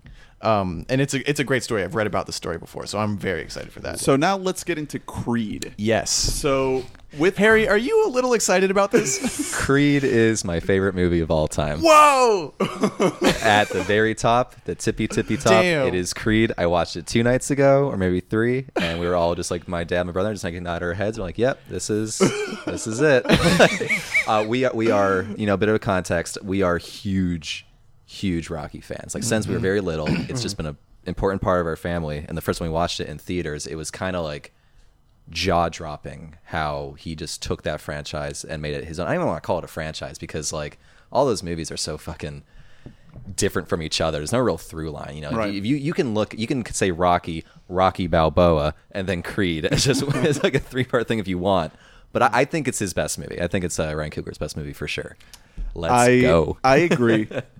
Yeah. I definitely think Creed is a magnificent film. I saw it for the second time this week, and knowing exactly how this film plays out and everything that happens in it, I was still on the edge of my seat. That's every single fight. When at the end fight, when that Rocky theme starts playing, Oh, man. I was just so amped. And it's not just the fights. It's very simply just the script, the relationships between the characters, the exploration of Philly is just some of the best stuff I've seen in 23 years of living. Okay, so Yeah, I it cured my cancer. I went into I noticed your hair's coming back. It's good. It's good. I went into this I don't have anything against Rocky. It just was it's never been important to me. I've seen them in passing. I haven't seen them since I was a little kid. This movie still fucking it killed me how good it was. Yeah. It was still all the Rocky moments gave me goosebumps, even though I had like way less context than I should have. It's still I got it. What kind of strikes me is that I think this is probably the only movie. I think the best movie to balance the old, because I don't know if it's it's more like a relaunch or whatever the hell you want to call it, but it has reboot. all of the Rocky Yeah. stuff. But Tessa Thompson and Michael B. Jordan absolutely hold their own in every scene they're in. They are both equally interesting. And in I each scene. think they're better. That's The- it's totally emotional valid. the emotional through Yeah. line with the relationship in this film is better than in Rocky, because Rocky, it's a classic. I love that movie, but it never gets to a point where you really connect with the relationship and with the two main characters, Rocky and Adrian? Yeah, on like I a agree with truly that. human Yes. human level. Because with Michael B. and Tessa Thompson, you really, the way Ryan buy Coogler in. writes and directs this, it's like these are real people Yes. with real struggles. Yeah, it really works. So yeah, we should go. The basic premise of the movie is that. So in Rock, even I know this. Maybe I should try to. What? You want to? No, Apollo Creed has an illegitimate son. Yeah, and Apollo Creed was killed by Rocky accidentally in a fight, right? He was not. Apollo Creed What was happened? basically okay. So basically, Rocky was a movie about how Rocky Balboa is just this bum. He's a knucklehead, and he just gets a lucky shot to go against the king, who is Apollo Creed. Yeah, best played in the by the name who's always forgetting. Carl Weathers. Carl Yeah, Weathers, Carl and Weathers. I always mix him up with Billy D. Williams. I God, know this that's guy really doesn't. shitty. You don't but- even like Rocky, do you? I know. Clearly, Did you even see Black I Panther? know, I know, and basically, so that's Rocky 1. They stay friends. Rocky 3, they go on their romantic LA getaway. Well, you should. Well, you in should Rocky mention- 1, Rocky loses in a split decision, but But at that point he gains the national attention. he lost the fight. He won the night. And Same also, thing. you should mention the fact that the Apollo Creed character, he wasn't. He was kind of past his boxing days. He was. and It's- Rocky brings him. It's back very similar, in the yeah. ring. And the thing about the Rocky series is, right after Rocky 1, it just gets 80s as hell. It just gets wacky. Rocky 2 is just the same movie with more money. Rocky 3 is absurd. Who is the guy in Rocky 2? Because I'm like wondering. It's Apollo Creed again. It's the same movie. So It's Rocky the same- 3, but Rocky 3 is when the movie The it guts Russian. to black whenever they go for the punch. Well, Right? that one's basically it's Clubber Lang, Mr. T. He's young and hungry. Yeah, He beats right. down Rocky. Rocky's got to go on his romantic vacation with Apollo Creed. They're like hugging and like Super being weird romantic. in the beach. I'm just saying. And It's and- Moonlight and- before Moonlight. Yeah, and that's the one where in the Creed scene where it's the last shot and it cuts to it fades out, sets to Eye of the Tiger, and then in Rocky 4, That's to the get back to it, Russians. Ivan Drago, the Russian, kills Apollo Creed in a match. Okay. So Apollo Creed died. They end up being friends, and then they died, and that's really it. It's not a huge. It's not. There's not a lot of lore in the Rocky movies. Okay. It just is. You Yeah. know? So anyway, now we have Apollo Creed's illegitimate son, Adonis, who as a child kind of was Donnie. going around the juvenile foster home type system, and then finally his Apollo's wife decides to adopt him and kind of gives him a great. Felicia Rashad. Yeah, freaking Aunt Viv. Freaking Aunt Viv. Yeah, the Cosby Show. Like Claire Huxtable. Yeah, so she's obviously still very rich from Apollo, and she decides, she gives him a great life, but he still just wants to box. And this movie is all about identity and illegitimacy and Yeah. just kind of getting your own name. also And- legacy. Yes, it's- and heritage. yeah, and it's and the movie's just about how he. Even though the movie starts off, he's like got his own office at like a law firm or something. Yeah. He's got a great life, and he's like, he's got like pent up resentment or just something eating at him. So he goes to Philly to make his own way. Yeah. This movie rocks. I'm very happy. I mean, about I this. definitely think I'm kind of like Drew. I feel like I've seen every Rocky movie. I have pretty recently rewatched 1 and I think it was Rocky 3 that I've seen like in the last They're all few on years. Hulu. But I think Creed is definitely by a pretty healthy margin the best Rocky movie Yes. ever. Just because, like you said, it does have the most dynamic and believable characters. It's never corny in any way like a lot of Rocky movies can be. It's a lot more emotionally complex Yes. than I ever thought it would be, Yeah, being a Rocky movie. And we need to talk about though is that I really hit me watching this for the last time. I saw it I think 3 times in theaters, twice. So we're at 5. Sylvester Stallone. Oh my God, is he is phenomenal. so good. Oscar nominated role. Yeah, Yeah. should have been Oscar 1 in my opinion. Who won that year? Because my dad and I were talking about this, and I can't remember. Who I don't beat remember. him. It was 2015 was the year that Creed came out. The point is, he in this movie, he's still playing the same character because Rocky's kind of a knucklehead. You know, he never went to school. He can't really read or write. He's just kind of like he just talks like he can't read or yeah. write. He's like a lovable. He's a lovable lunk, you know. And he's he's a good kid. Mine was he was like, oh, my son, he moved to a place called Vancouver. Yeah, place I don't know. Yeah, South and America. he's still that character, but with a lot more just like, you know, emotion and wisdom a little bit. You know, he's just a wiser character, and he's kind of slid into. In the original Rocky, he's got an old mentor, so he's kind of become that new one for Creed. And what happens with him in the movie, I think, is really, really devastating. So yeah, at first it already had a great dynamic because they introduced that he has a son that had to leave because his dad is Rocky, and then obviously Michael B. Jordan doesn't have a dad, so it's like, okay, well, we could kind of be what each other needs. We could fill each other's, you know. Emotional vacancies. Yeah, I was gonna watch your words there. Yeah, I was thinking of how we could just, you know, call me by your name and everything will be fine. Elio. And then it evolves into something I did not see coming. I thought that would be the extent of it, and then it gets heavy. Yeah. And I won't say yet, but we can talk more about the fight that both of these two people have to go through as this movie goes on, but just. This is the first. This movie is the first time that you see just really Coogler's excellence behind the camera. Yes. The first time that Apollo Creed fights, he fights. Oh my there's God! There's multiple real boxers there in this. Andre Ward, who plays Danny Stuntman, and then there's Tony Ballou, who plays Pretty Ricky Conlon. Both of them are like real actual boxers that are in this that do really good acting roles.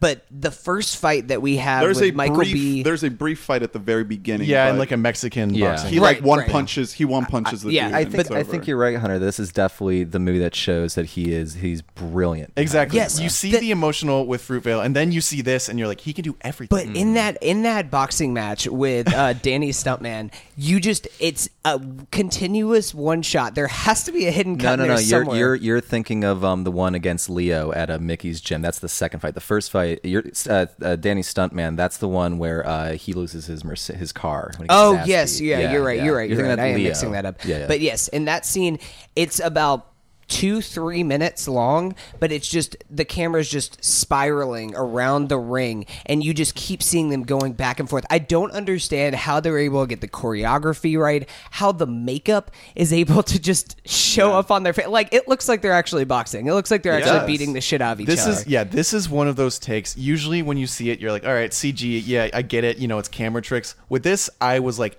how? I don't know. Like, I don't know how there's a cut hidden in there. Like, I was trying, because I watched this. I was watching it at Blu-ray at home. I watched the scene, rewound it back, and rewatched the scene again. Could not find a cut. I can't find the cut. It's like fuck you, Coogler. Like, I don't know how he was able to do that. And I think this movie, more than Black Panther and Fruitvale Station, its long takes are actually used the most effectively, where the long takes of him walking and getting pumped, that just gets the feeling of like excitement and anxiety you get before a big game. I think the camera's just following. I like him a lot in Fruitvale Station. I think they're a little extraneous in Black Panther, but I think he hits the sweet spot in Creed. It's just the perfect feeling before the big game for each time. It's really cool. Yeah. Well, let's get into a little bit of a spoiler, but before we do that, I do want to just say that this movie is on Hulu. Go see it. It's excellent. It's fucking incredible. Also, we haven't talked enough about Tessa Thompson because she is amazing. Yeah. I wanted to mention that because in Thor, I was like, who the like she is killing it in scenes with Goldblum and like the biggest stars in the world. In this, she is, I would say, maybe the most perfect performance in the movie, where it's just like she did everything perfect. Her character didn't have as much to do as Rocky and Michael B. Jordan, but she is just flawless. I think low key the scene where they're the cheesesteak. Oh my God! That's just them walking in, like kind of talking to people, getting their food.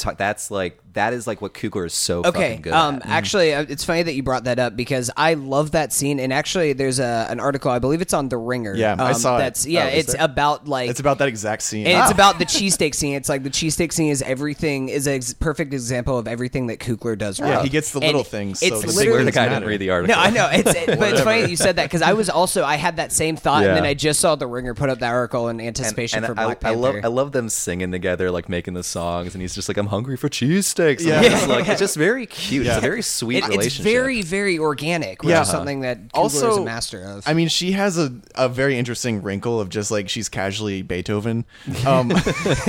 But I also thought whoever, the sound design did a great job with her music. That's Tessa Thompson's music, isn't it? Like, I think my brother is she a told me that. musician? I'm pretty sure. My brother was telling me Wow. that she That's made that dope. music. I didn't even know that, but it's just genuinely like usually you hear it in a movie and the other one's like, wow, that's really good and it's bad, but this was actually music that is very realistic. The nightclub scene, like, Yeah. it draws you in. It all man. works. Yeah, it's like, okay. I love that moment where he's like banging on the door and she opens up the door and just, I'm Donnie.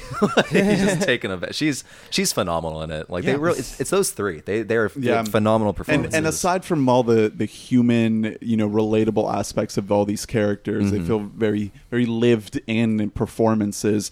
This is the story. This is a very diverse cast. A lot of black actors. Yeah. But the story is not about that. There's nothing about this story that is about this man being black. It Not at doesn't. all. It doesn't touch on race.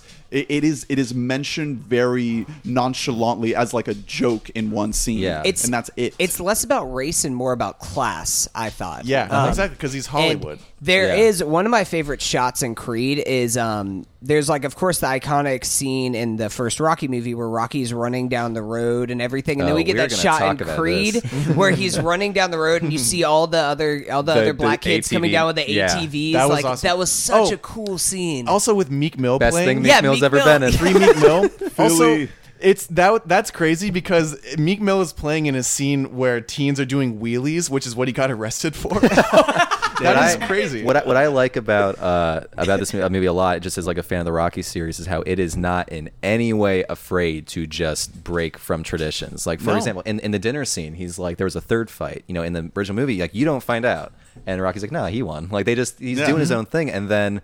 Honestly, like they have a pretty cool montage, a traditional kind of montage, and then they just put Meek Mill in there, and it's like the best thing I think I saw that year. Exactly. That's what I was gonna say with the music and everything else. It's perfectly balanced. Well, they'll play Meek Mill in the appropriate moment, and then they'll do straight up Rocky music. Yes. Like it's Yes. just. I talk about balance a lot with movies because that's one of the hardest things to do.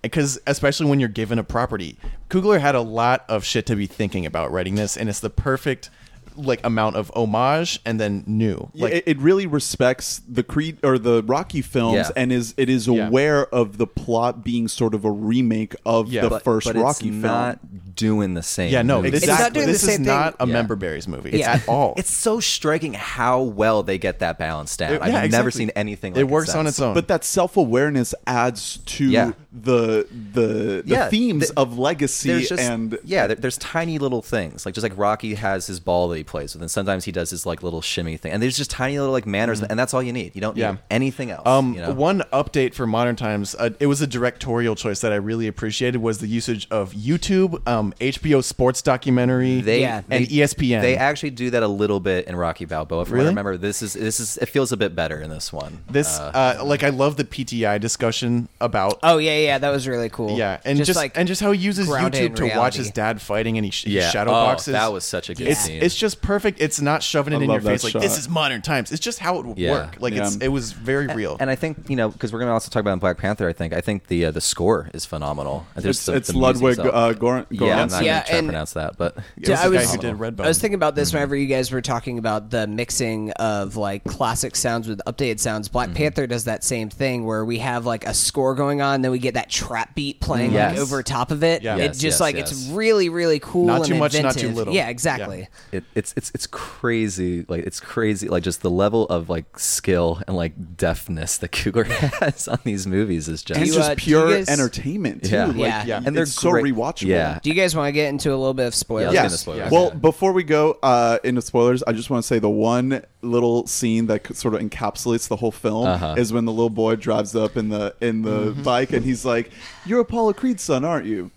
Yeah, that's what's up. That's what's up. And Rides then runs away. away. Yeah, nothing Wheelie, else. Like, pops a wheelie Man. gone in the sunset. I feel like they cut out some of the ATV stuff because I feel like that was like if there's anything I have a problem with this movie, I'm like I could use a little bit more of like that ATV because it's just almost a little odd. Like for I didn't care, but for people I've watched it with, are always like, "What's with the ATVs?" I feel like that's maybe if they think carve stuff out. That's it what was would just be. meant to just like show that these are just like the streets of Yeah, Philadelphia. it's what Yeah. you were. just a It's thing what that you were talking happens, about. yeah. The world building. Maybe I just wanted more of it. I don't.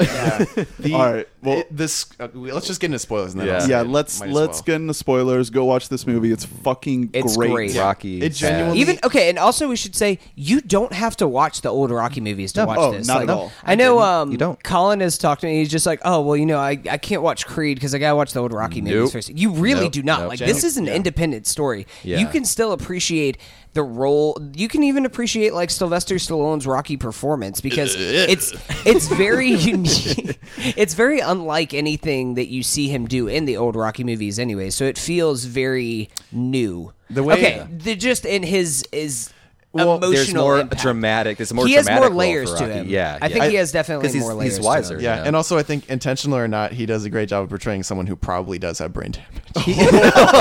All right. Well, on that Damn. note, let's get to spoilers. He has R.I.P. has Sylvester internal, Stallone. internal damage because he gets cancer in the movie. Yeah. Yeah. Straight so into let's the let's keep spoilers. it quick so we can go into Yeah, Black Panther. So that Yeah. that was a great twist I did not see coming, and it becomes a great little plot point. Like it drives the schism between them, which if you've seen movies, there's got to be a split between Yeah. the two who have the partnership, and then they get back together in the end. That the way it was handled was a little bit tropey, where I was kind of like, all right, where he's like, I'm just a traitor, so it's all in our heads. Yeah, you know? yeah. And then he- That's one of the weaker scenes, I think. 'cause Yeah. you don't entirely. But the performance before that line was like everything behind my life's behind me. That's amazing. That- yeah. you That know? and his whole thing about how he's just like, oh, you have to go through chemotherapy. And he's like, my wife tried that. That didn't help her. So that like, fucked why me would up. I even try? That was great. Yeah, just because that's a yeah. real thing that people think. They think just like, oh, well, I mean, my loved one had cancer and they died. So like, why even try and go through? I don't want to get a lot into it, but I have loved ones that have been in that exact situation. Yeah, with that me exact too. Thing. So it's I- like, It's fucking rough. yeah. It's very effective. No, but I loved everything after that point. After they kind of come back together, where they're just like, we're gonna fight together. I'm gonna fight my fight, and you're gonna fight your I fight. fight, you fight. And Yep. then One of the best montages you just, I've ever seen. Yeah, ever. and him Ever. shadow boxing in the hospital room, like while the nurse is like coming in and changing Rocky's stuff. That I genuinely wrote down. I wanted to talk about specifically that moment because it's such a little tiny real thing where like the nurse comes in, she's like laughing like haha. It's just Yeah. a second and Yeah, it adds it's so great. It adds I real love life to that the movie. scene. Yeah, what's the original Rocky? I think it's I wasn't born in the '70s, but it does feel for the most part kind of grounded and authentic in just that this is just about like Rocky in the first movie is a loser. That's just he's a bum. That's what they keep calling him. But then like when it transitions to the boxing and the training, it becomes a more of a heightened thing. Yeah. This movie is seamless in like the way they marry the both of those two things together. Yeah, I also I love how he's handled in Philly among Philly. It's just like a fun like. Yeah. I loved the Tessa Thompson scene because it almost threw me off a little bit when she's up in the window. Yeah. and, Yeah. and she's like, "When were you gonna tell me that your uncle's fucking Yeah, Rocky?" that's- And it's like, "Oh yeah, everyone knows this guy." That's my dad's favorite. a scene. hero. It's so good. It's man. really great. Yeah, He gets cancer. Sorry, you're gone. I think the whole cancer subplot could have easily been something that comes off as tacked on. Yeah. Yeah, and tacky also. and unnecessary if just you- to add drama. If y'all have seen the first trailer, it's in that, and I was like, that looks tacked on. Yeah, Yeah. but the way not, the yeah. way it plays in the film, it is essential to Creed, to Donnie learning the lesson about embracing his heritage. Yeah. and But he- also moving beyond it in a way, because he also has his other name on those trunks at the end. Yeah, So, yeah, and he needs to realize that Rocky has gone through all of these years. Like we see a man who, I mean, you mentioned it before. The whole line yeah. about my life is Everything behind me. He loved is gone, and now he's just Exactly. still here. So you know? he's a man who doesn't have much to live for. Yeah. And Creed understanding that puts everything into perspective to everything that he knows he needs to accomplish and why he is risking so much, because boxing is so fucking crazy to put yourself in that position where you're getting the shit beat out of that you. makeup with the bloody eye in the Oh my beginning. god, like, yeah. Woo! It's like there has to be a damn good reason for you to do this. Yeah. Yeah. Because it's crazy. Yeah. Yeah, she says like you've been to school, you don't need this life. I Yeah. think he says at some point. Yeah, Yeah.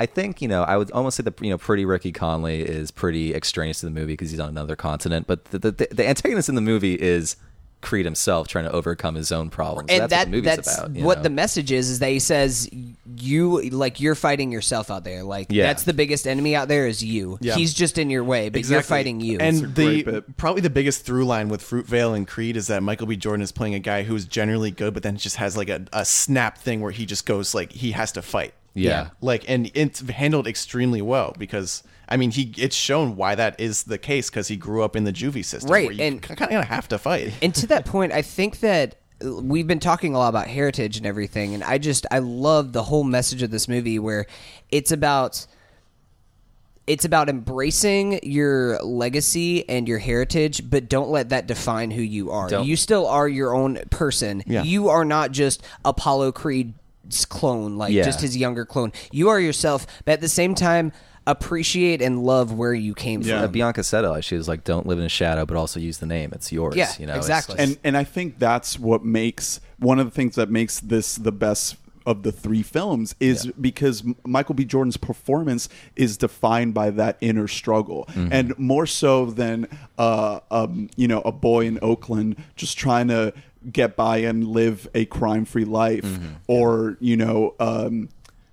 Whatever's going on with we'll get to Killmonger, yeah. Killmonger. Our boy Eric. Creed is there's so much complexity there, and he is aware of it in every detail of his performance in every single scene there that are some he's in. very poetic, elegant lines in the movie. One that just like sticks with me always is like Creed was talking to Rocky in the very beginning of the diner. He's like, how'd you beat him? And like Rocky goes, no, time beat him. It's undefeated. And that just says so much about where Rocky is in that moment. It's just This it has the perfect amount of cheese, which is like not even, it's barely any, but it's just enough that every line is perfect. You know what I mean? It feels more, I kind of find it interesting with Black Panther. This definitely feels from Fruitvale to Creed to Black Panther. He's becoming more operatic and heightened in his movies, obviously culminating with the fucking cat superhero movie. But like in this one, it's like it's larger than life, but also keeping that kind of authenticity that just is such a shockingly well done combination. You know?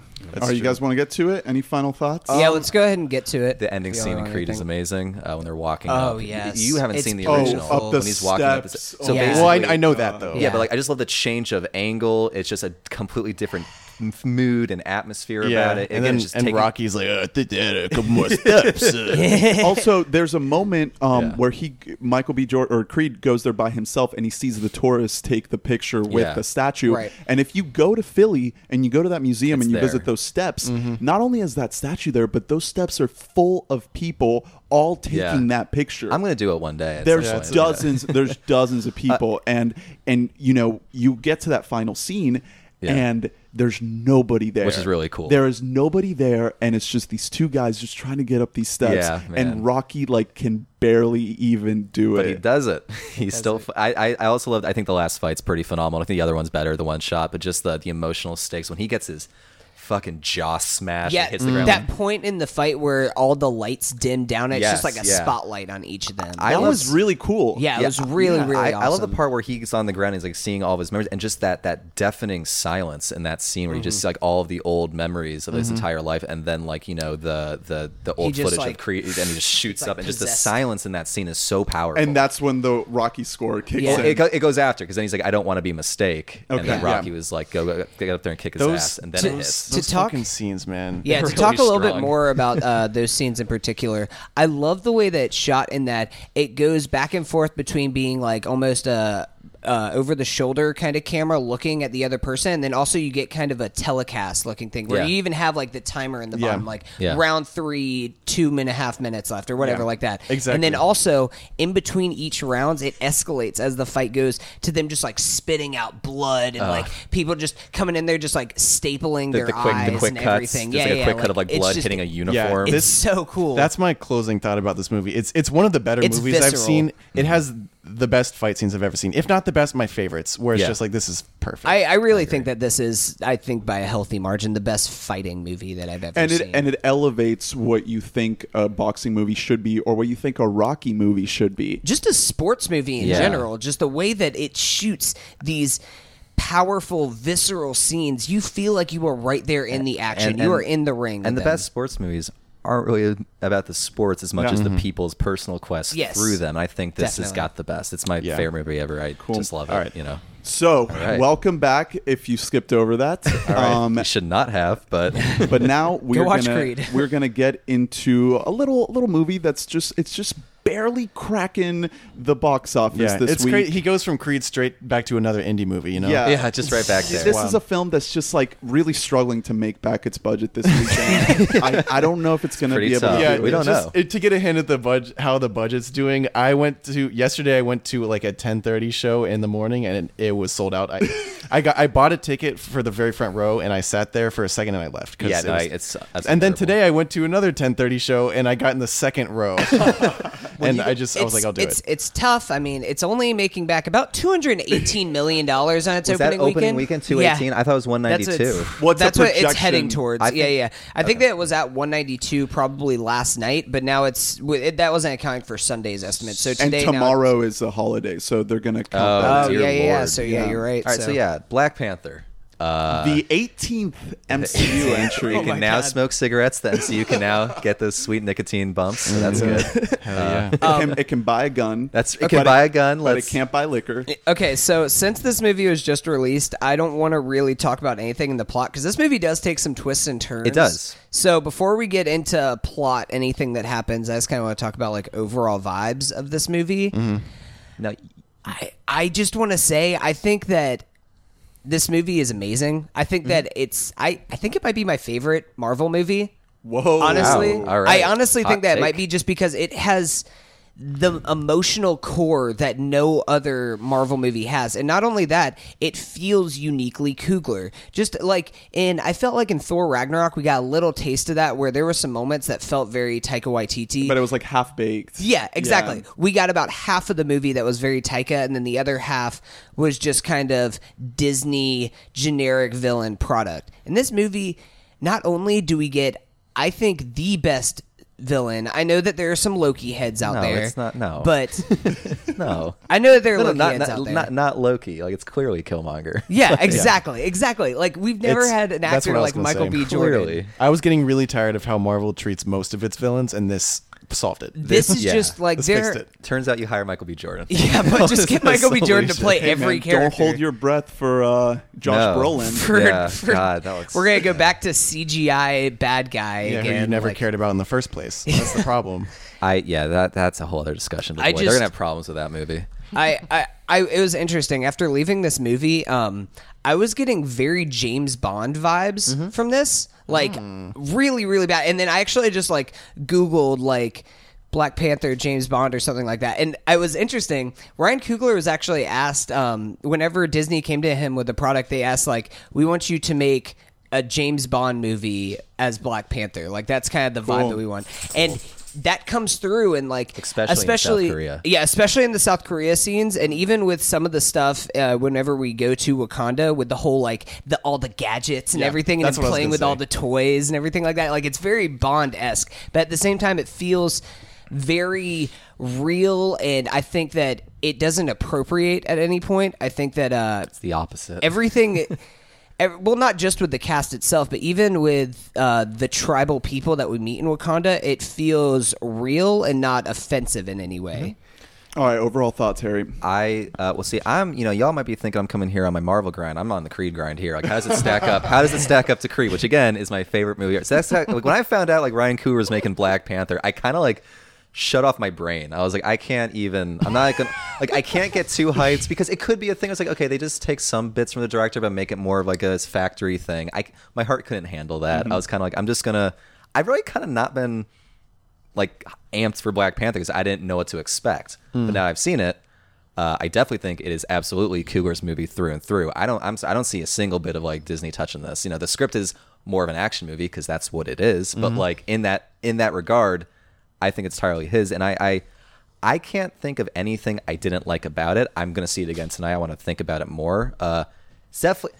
I mean, I think it's probably the best solo movie. It's a single character movie. I'm just comparing it to like Iron Man. Iron Man, Cap, Thor, and I love Iron Man and Cap movies. And Cap movie a lot more than you guys do. I know that for a fact. But like, this is just like there's nothing. It's a great movie, and I think the real thing to talk about it is just the best character in the movie is Wakanda.